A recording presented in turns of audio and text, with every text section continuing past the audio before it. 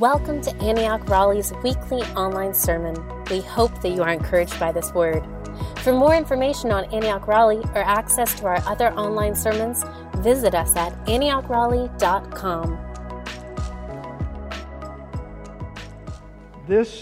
This morning, and actually for the last couple of weeks, I've had a growing sense of purpose in this message. And in some respects, I have never anticipated sharing a message with you as much as I have this message. And it's not because it's some in-depth Bible teaching, even though there's going to be some really, I think, some profound truths that we're going to listen to. But let me start out with a story about me as a kid. When I was a little boy, we had, in the little Methodist church that I grew up in, there was this tight-knit little community of 5 or 6 families that we all hung out together, not unlike some of you guys do. And a lot of them were I was the youngest of all these pre-teens, and some of them were actually teenagers. And I was like 5 or 6, and I wanted to hang out with them. And they used to play puzzle. They used to make puzzles, especially when it was raining and dark and cold. And so the first time I ever played with a puzzle, I saw what they were doing, and I was fascinated by the way they were putting the pieces together. And it would be like a 300-piece puzzle. And I started noticing how they put everything together. And it was like, wow, I get what they're doing. And I noticed that, okay, so there's all those blue pieces are probably, what is that? Was it a blue shirt? Well, it turns out, I didn't know it at the time, it was a blue sky. But I didn't know it was a blue sky. I just knew that the blue pieces were fitting together. And then you'd see some trees, and then you'd see some other, and then it was amazing to me how good all these older kids were at putting this puzzle together.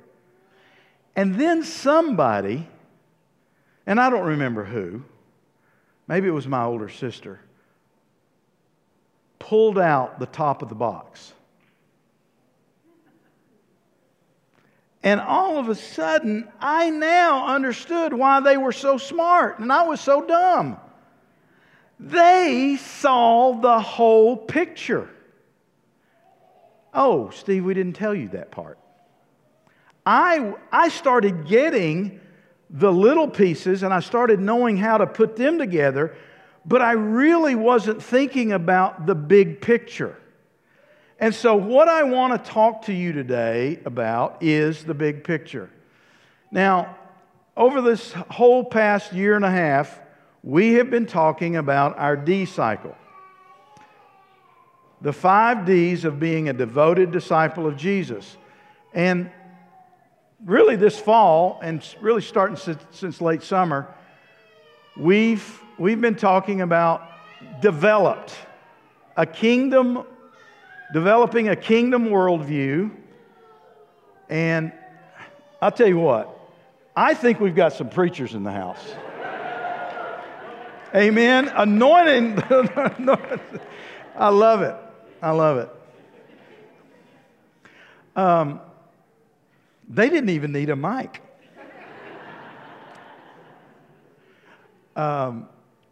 Eternal suffering, eternal reward, spiritual gifts, callings and vocations, servant leadership.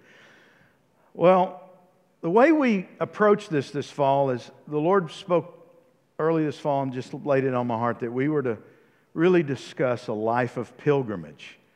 Because that we are on a journey. Now, not to be confused with the life of pilgrimage, this is the process of how you get the journey done. But it's not the journey. And so today, my subject is, and we're just going to introduce it, and then we're going to unpack it probably for several weeks. But what we're going to talk about over the next several weeks are what I'm calling the landmarks of the journey. the key landmarks of this journey. This is like, any of you have ever been backpacking? Anybody in here ever been backpacking? Do you know half the fun of backpacking is just getting the gear together? The process. Oh, yes, you got to have the compass. Oh, that's too much food, not enough food. Sleeping bag. Which one do I have? What's the weather going to look like? Oh, is it raining or is it not? Do I need to carry on? Which tent? That's half the fun of backpacking, right? It's the process of getting ready to go on the trip. And most people make the mistake of not understanding the process the very first time, and they're cold, wet, miserable, and their feet hurt because they didn't get the right gear. That's why REI is so successful. It's frustrated backpackers. Okay. That's the process, but it's not the journey, it's just the process. So, it too is a cyclical thing. It's kind of like the seasons of the year. There's a cycle. You know, it's interesting. God kind of does these cycle things. He had the annual calendar of Israel, and there were various feasts, and one of them was the Passover. The Feast of Unleavened Bread, which was the Passover. And then there was the Feast of First Fruits, and then there was the Feast of Last Fruits, or the Feast of Pentecost. All of these various feasts were on a cyclical nature. So God's into that, and it's a clue, but this journey we have is not exactly cyclical, but I'm going to try to express it as cyclical. But I want us all to turn to Deuteronomy chapter 1.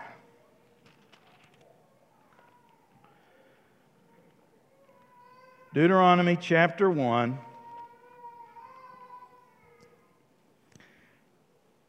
And I'm reading from the New King James.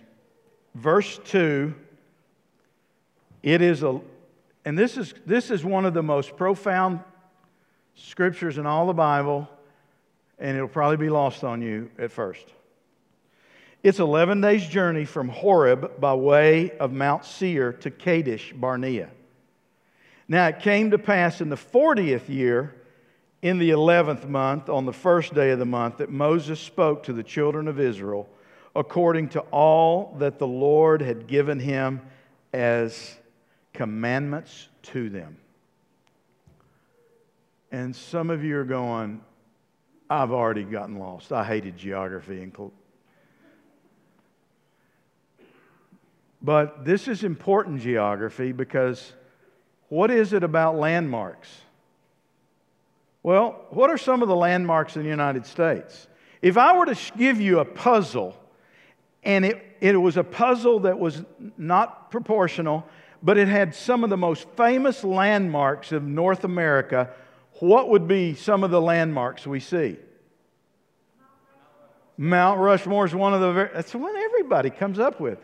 Grand Canyon, Statue of Liberty, Washington Monument, Empire State Building, Blue Ridge Mountains. Gotta say, so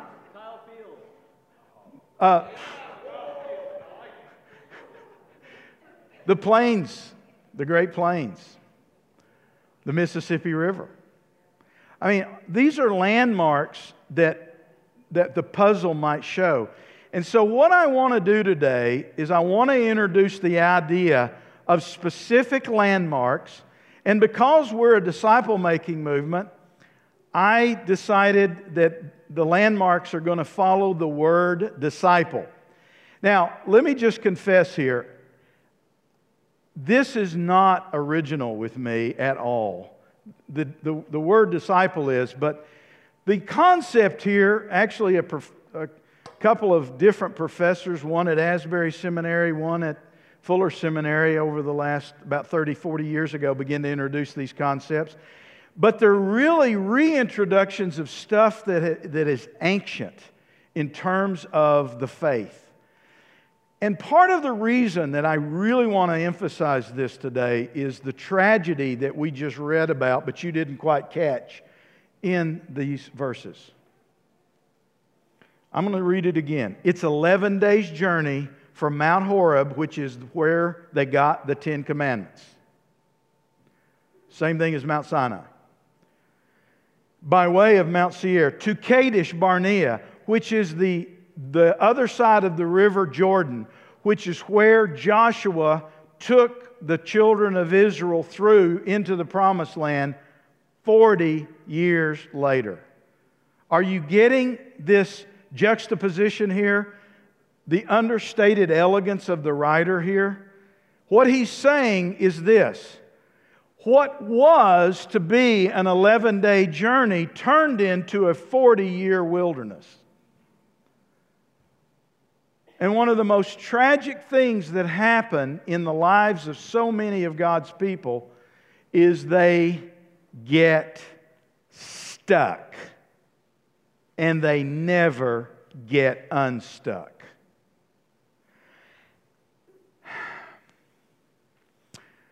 And in fact, I would argue, and I think I'm going to make a case, that most of the body of Christ, almost universally, has not gotten past a few of the key places geographically that they are, the landmarks that they have as part of their inheritance, but they never get there. And what I want us to do as a people in this location is to have the lowest number percentage that fail to get there in this city. I don't want us to, and let me just tell you, what that'll do is make us the most humble people in the earth, not the most self-righteous. So let me throw up for you my landmarks that I came up with the acronym DISCIPLE. Because what I want to do is, you got that? The first slide that we're going to look at, and I've got, this is kind of the whole deal. And I don't know if you notice it, but there's D-I-S-C-I-P-L-E, disciple. And the first one starts out with becoming a devoted follower of Jesus. Getting saved, meeting the Lord. We call it, in the D cycle, it's the part where we talk about decided and delivered. Kind of those two bundled together. Those are the processes, but they're the processes of how you get to that first landmark. It is an incredibly important landmark.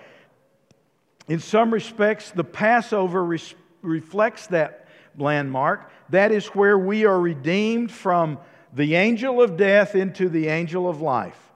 Can I just tell you, that is absolutely essential. It's important.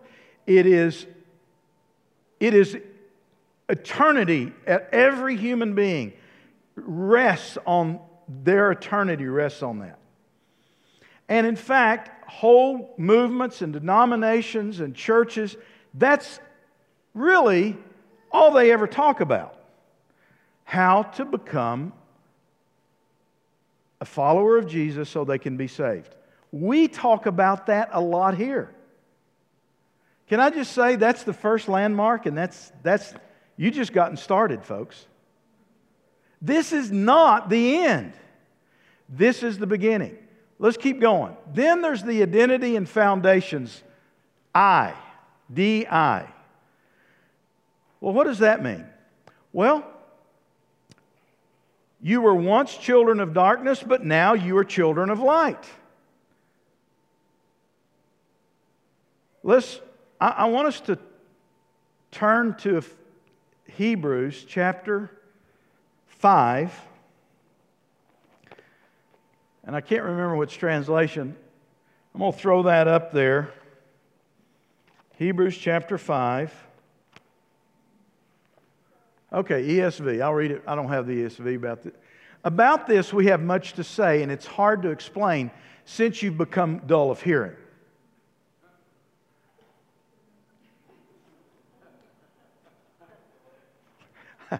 You know, sometimes the biblical writers didn't know anything about sensitivity, did they? For though by this time you ought to be teachers, you need someone to teach you again the basic principles of the oracles of God. You need milk, not solid food, for everyone who lives on milk is unskilled in the word of righteousness, since he is a child. Okay, the next verse is Hebrews 6:1. Do you have that one up, guys? And of okay, we missed a little bit of verse 1. Basically, let me say, not laying again a foundation of the elementary principles of faith, but, okay, the foundational elementary. How many of you went to elementary school? Isn't that what they still call it, elementary school? The elementary is the first thing. It's the primary school. It's what we first learn. And those foundations are, college students, repentance from dead works, faith toward God, washings or baptisms.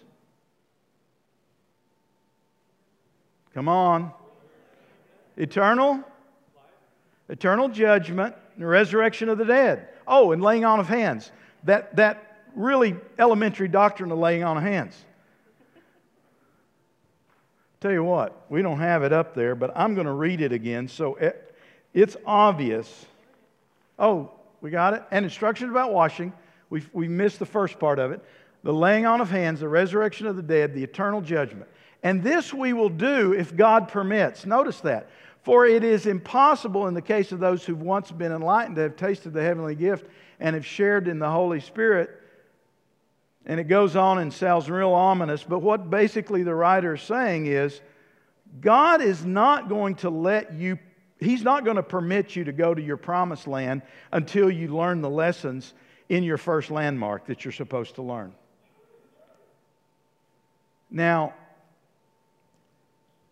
this is kind of a heavy word, but I don't want it to end up being a heavy word because this is actually an invitation to an adventure. It's not an invitation to just a challenge. It is an invitation to a venture.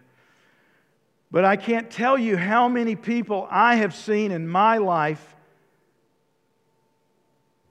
that started well, but God evidently did not permit them to go on. For any number of reasons, and we're going to examine a lot of those reasons over the next several weeks. But the most important thing I want you to understand is that's just step one and step two. And we haven't, and this is just a little, my own children know this, and some of the people that I've spent a lot of time discipling. If you don't know if Hebrews chapter 6 verses 1 through 3, then you are still an infant. You are a spiritual infant. How many of you knew that an elementary doctrine of the church was the laying on of hands? I wouldn't have put that on the list if I was the systematic theologian, and most, as a matter of fact, don't. But they don't get to trump Hebrews 6, 1 through 3. And evidently, the doctrine of laying on of hands is incredibly important, which, by the way, has a lot to do with praying for the sick. So let's go back up and look at my key landmarks of this journey, of this pilgrimage. The third one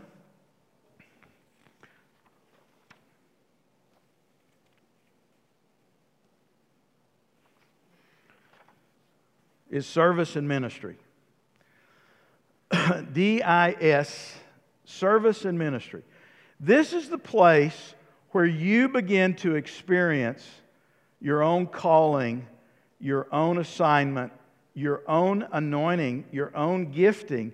You begin to get really excited because God uses you. How many of you know that if humans use you, you feel used?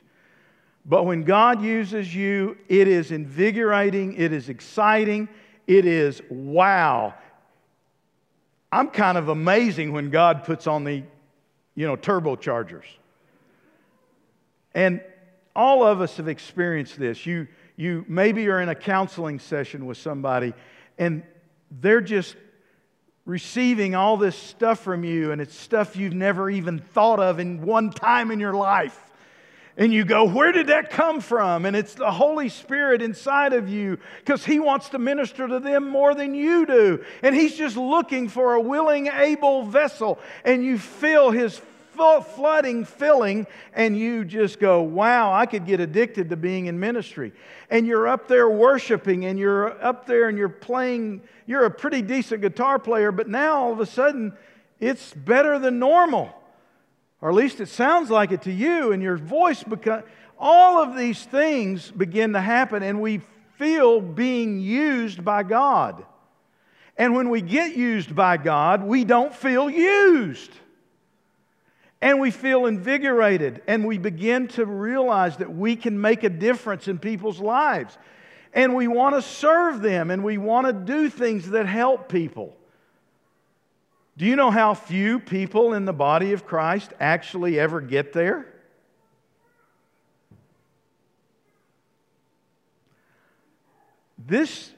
My goal in this church is that you will be worn out by God using you. Not in the best sense. That you'll just say, Lord, I love how you're using me, and I want to be used by you. I want you to demonstrate the life of Jesus through my life. And we're going to unpack each one of these a little more, but I'm just kind of giving you, I want you to look at the picture on the front of the puzzle.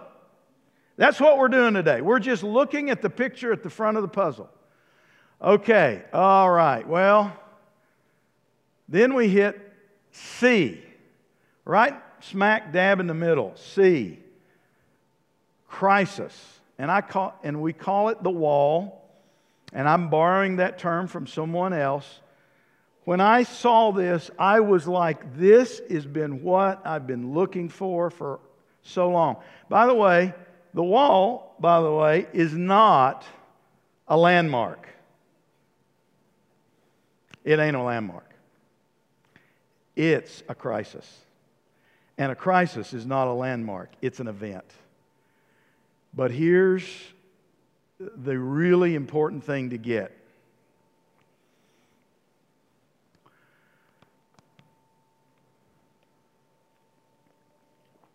The Chinese word for crisis combines chaos with opportunity. I don't know, those of you that were here the last few weeks, Ben did an amazing job to talk about the tests of the Lord. Who created the crisis for the children of Israel? When He took them to Meribah and they were out of water. Who created that? Was it Moses? The Lord. The Lord created the crisis. Why did He create the crisis?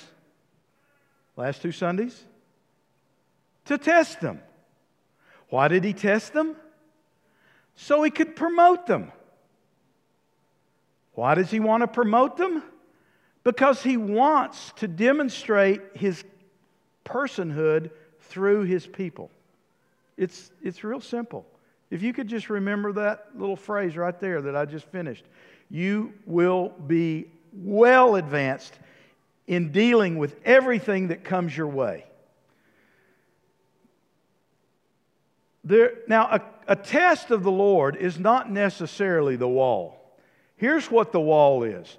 The wall is when God that you've been being used by, the Lord that you've been learning all these great truths and doctrines about, the God that you're now in awe of that saved you, feels like He's 1,000,000 miles away and you feel like a cucumber.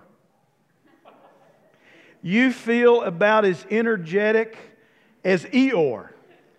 You have no sense of God's presence, and you actually are beginning maybe to doubt, or you're having a lot of questions, or you're beginning to get mad and angry, and on the inside of you, nothing seems right, and it almost seems like it's worse than when you first met Jesus.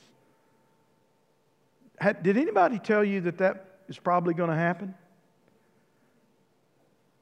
Well, I'm here to tell you, as your loving pastor,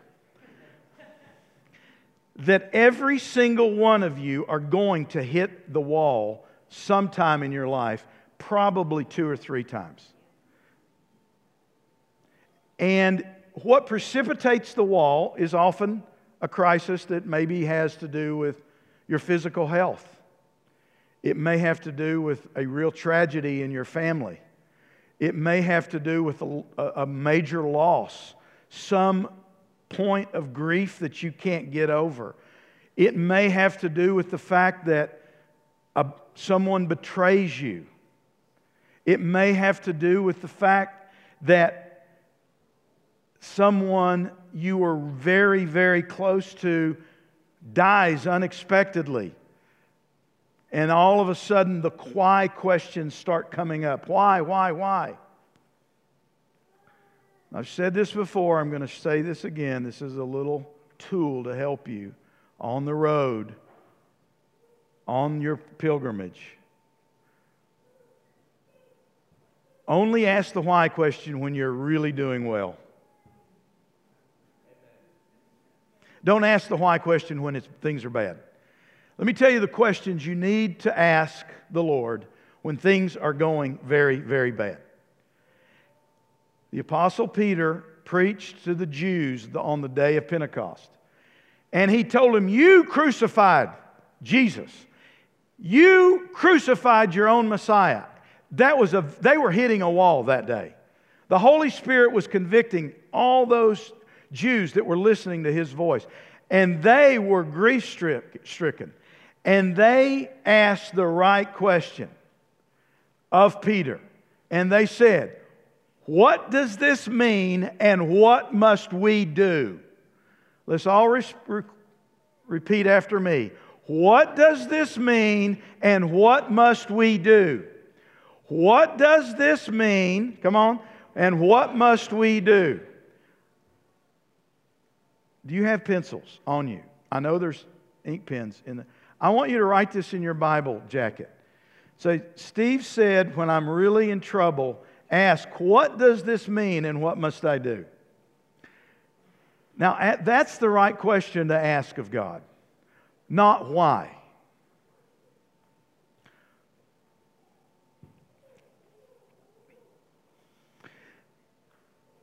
This wall is about the deepest surrender that you didn't know you still had to make.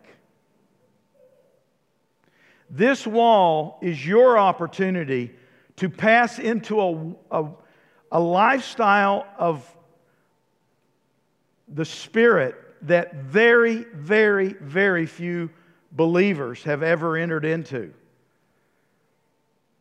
Now, the irony of this has nothing to do with knowledge. The irony of this is this doesn't have anything to do with great spiritual doctrinal grasp. This, in some respects, is incredible theology that you don't even have to understand to walk in it. But I'm trying to help you understand, maybe that's the Grand Canyon right there. And you can die there, and that's exactly what happened to the children of Israel. In Numbers 21, I believe it is, it says, they said to Moses, they were complaining, and they said, we loathe this bread. Now, you know what bread they were talking about? The manna. Jesus said, I am the manna that came down from heaven. The parable of the soils, it says that some of the seeds sprung up, but there was persecution of the word. I think it's Mark that talks about it like that. It's like the Word of God actually begins to persecute you because He's wanting to bring you from a state of being redeemed to becoming a state like Him. And that transition is incredibly painful. And He usually allows something to happen in your life that is a crisis. And He's looking for you to how you will handle it. And will you say, I loathe this bread, and reject it? And it says, and they complained 10 times. The Lord said, what am I going to do with these people, Moses? They have complained to me these 10 times. I just want to say one thing. It's okay to complain to the Lord. You won't do that very long. You just won't. The problem is when you start complaining to everybody else. And that is what a lot of us do. And we call it, I'm just processing out loud. No, you're just complaining. You are just...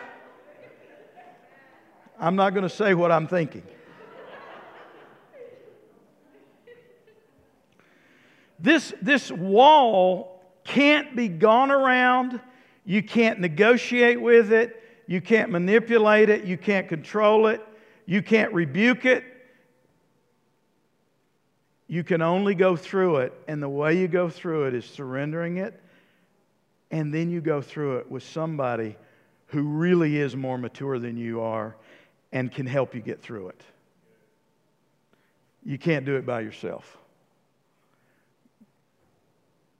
Individual spirituality is one of the greatest myths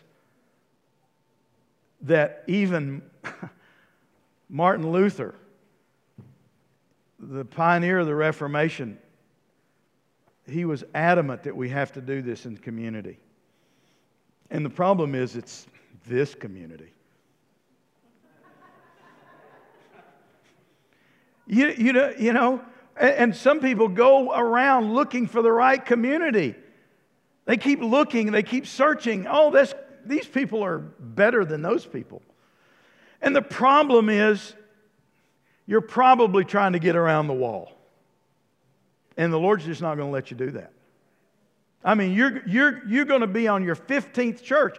And I meet people all the time who, you know, I can always tell people that are trying to run around the wall when they come up to me. I go, I just say, well, Lord, I hope you can park them here so they can get operated on. After the wall, we have the inner life development. D-I-S-C-I. The inner life. This is the part that is probably the most important first stage of what I would call really growing deeper in the Lord. And here's something that did not surprise me because it exactly happened when I by the way, this teaching was shared with all of the Antioch lead pastors, senior pastors at our summer meeting. And Scott Lycan and I were sitting there, and we are the two oldest pastors in the entire movement by quite a bit. We have a lot of, and you could hear the questions of all the younger guys as if, well, what do you mean I'm going to hit it when I'm 40? Because the presenters were sharing that this is the big wall in most people's life happens somewhere between the age of 35 and 45. They have a huge crisis of faith, and that wall, if they don't get through it, they never get to developing a deep inner life in the Lord. I want you to notice the next, I'm going to wrap this up because I want to study these later. The power of I want you to notice this, Spirit-led life, not a Spirit-filled life. Spirit-filled life happens over here in service and ministry. You start discovering your gifts. You find out that you do have a gift of healing, or you have a gift of helps, or you have a gift of miracles, or you have a gift of prophecy, or you have a gift of wisdom, or a gift of discerning of spirits, or you have a gift to preach or teach. Whatever you begin to discover that gift, those are Spirit-imbued gifts, and you are amazed that God can use you that way, and you love it, and it's enjoyable, but it's still ultimately external. So here's these devotion to Jesus, identity, service.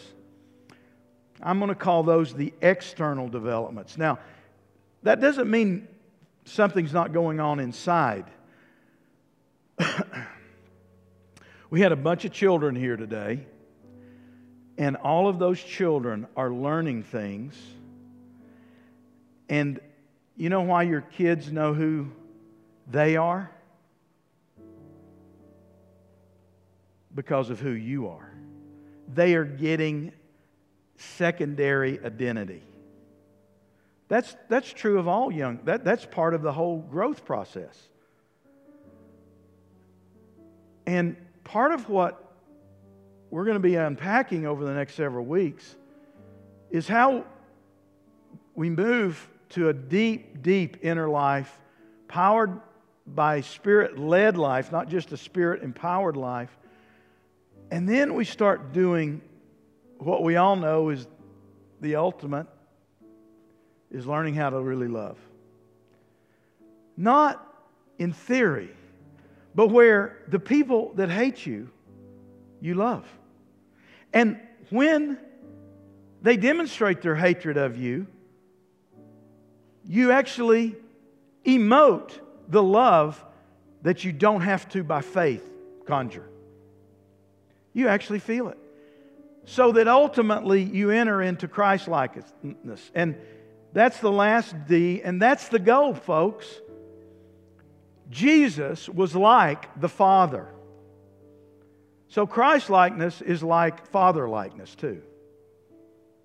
What you and I, the goal that we have, the goal that this church has, the goal that I have for every single soul in this room, is that you will, by the way, this is a lifetime. I feel like the Lord's been teaching me that there's probably a major wall that I'll have to go through in my life as I get older, and my body stops doing all the things that I wish it would do.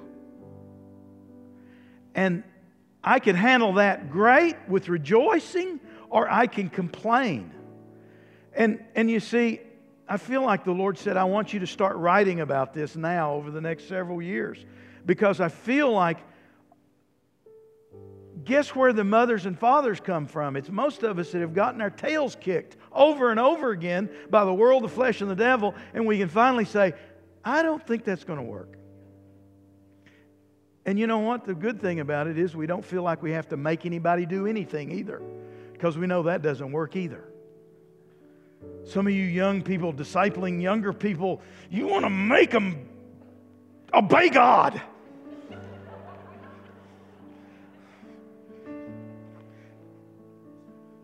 Can I just say something to you? You don't get to choose where you are on this path. And in fact, I would like for us to explore where you may be on this.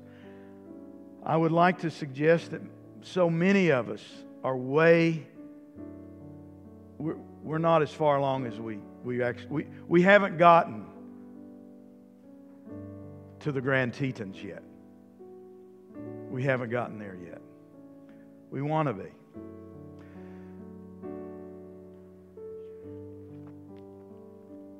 If you can understand the top of the puzzle, maybe, just maybe, when all hell is breaking loose around your life,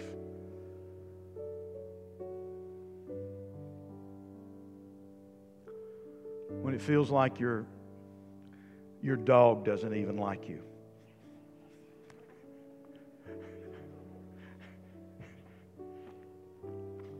can it get any worse than that?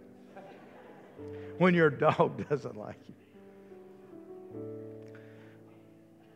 Let's pray. Lord Jesus, we do want to enter in. We do not want to stay stuck. We don't want to camp out. We don't want to live in futility.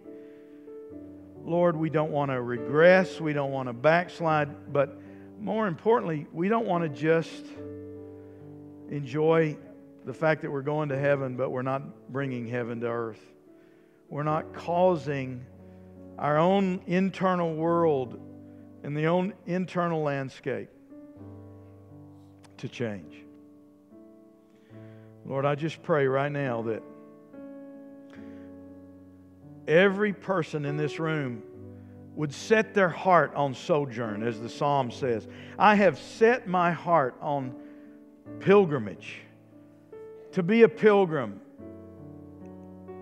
Lord, for every person that feels like they're stuck and they haven't really, they've stagnated and they've not really advanced in years, Lord, I just pray that you would show them what the next steps through the wall really is.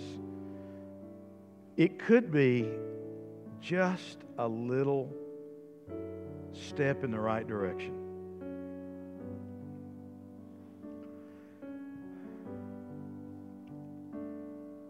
Lord, we thank you that no matter where we are on this journey, you love us immeasurably and unqualified. We are your children. We've been redeemed. We're not trying to get favor with you. We're not trying to get salvation with you. We want to grow up in all things, even to the image of the head of the church, Jesus Christ. Lord, that this little church would be a church that is filled with people that are growing in their deep inner life. And they're becoming real lovers of the haters. And we start looking just like you. That's my prayer, Lord. In Jesus' name.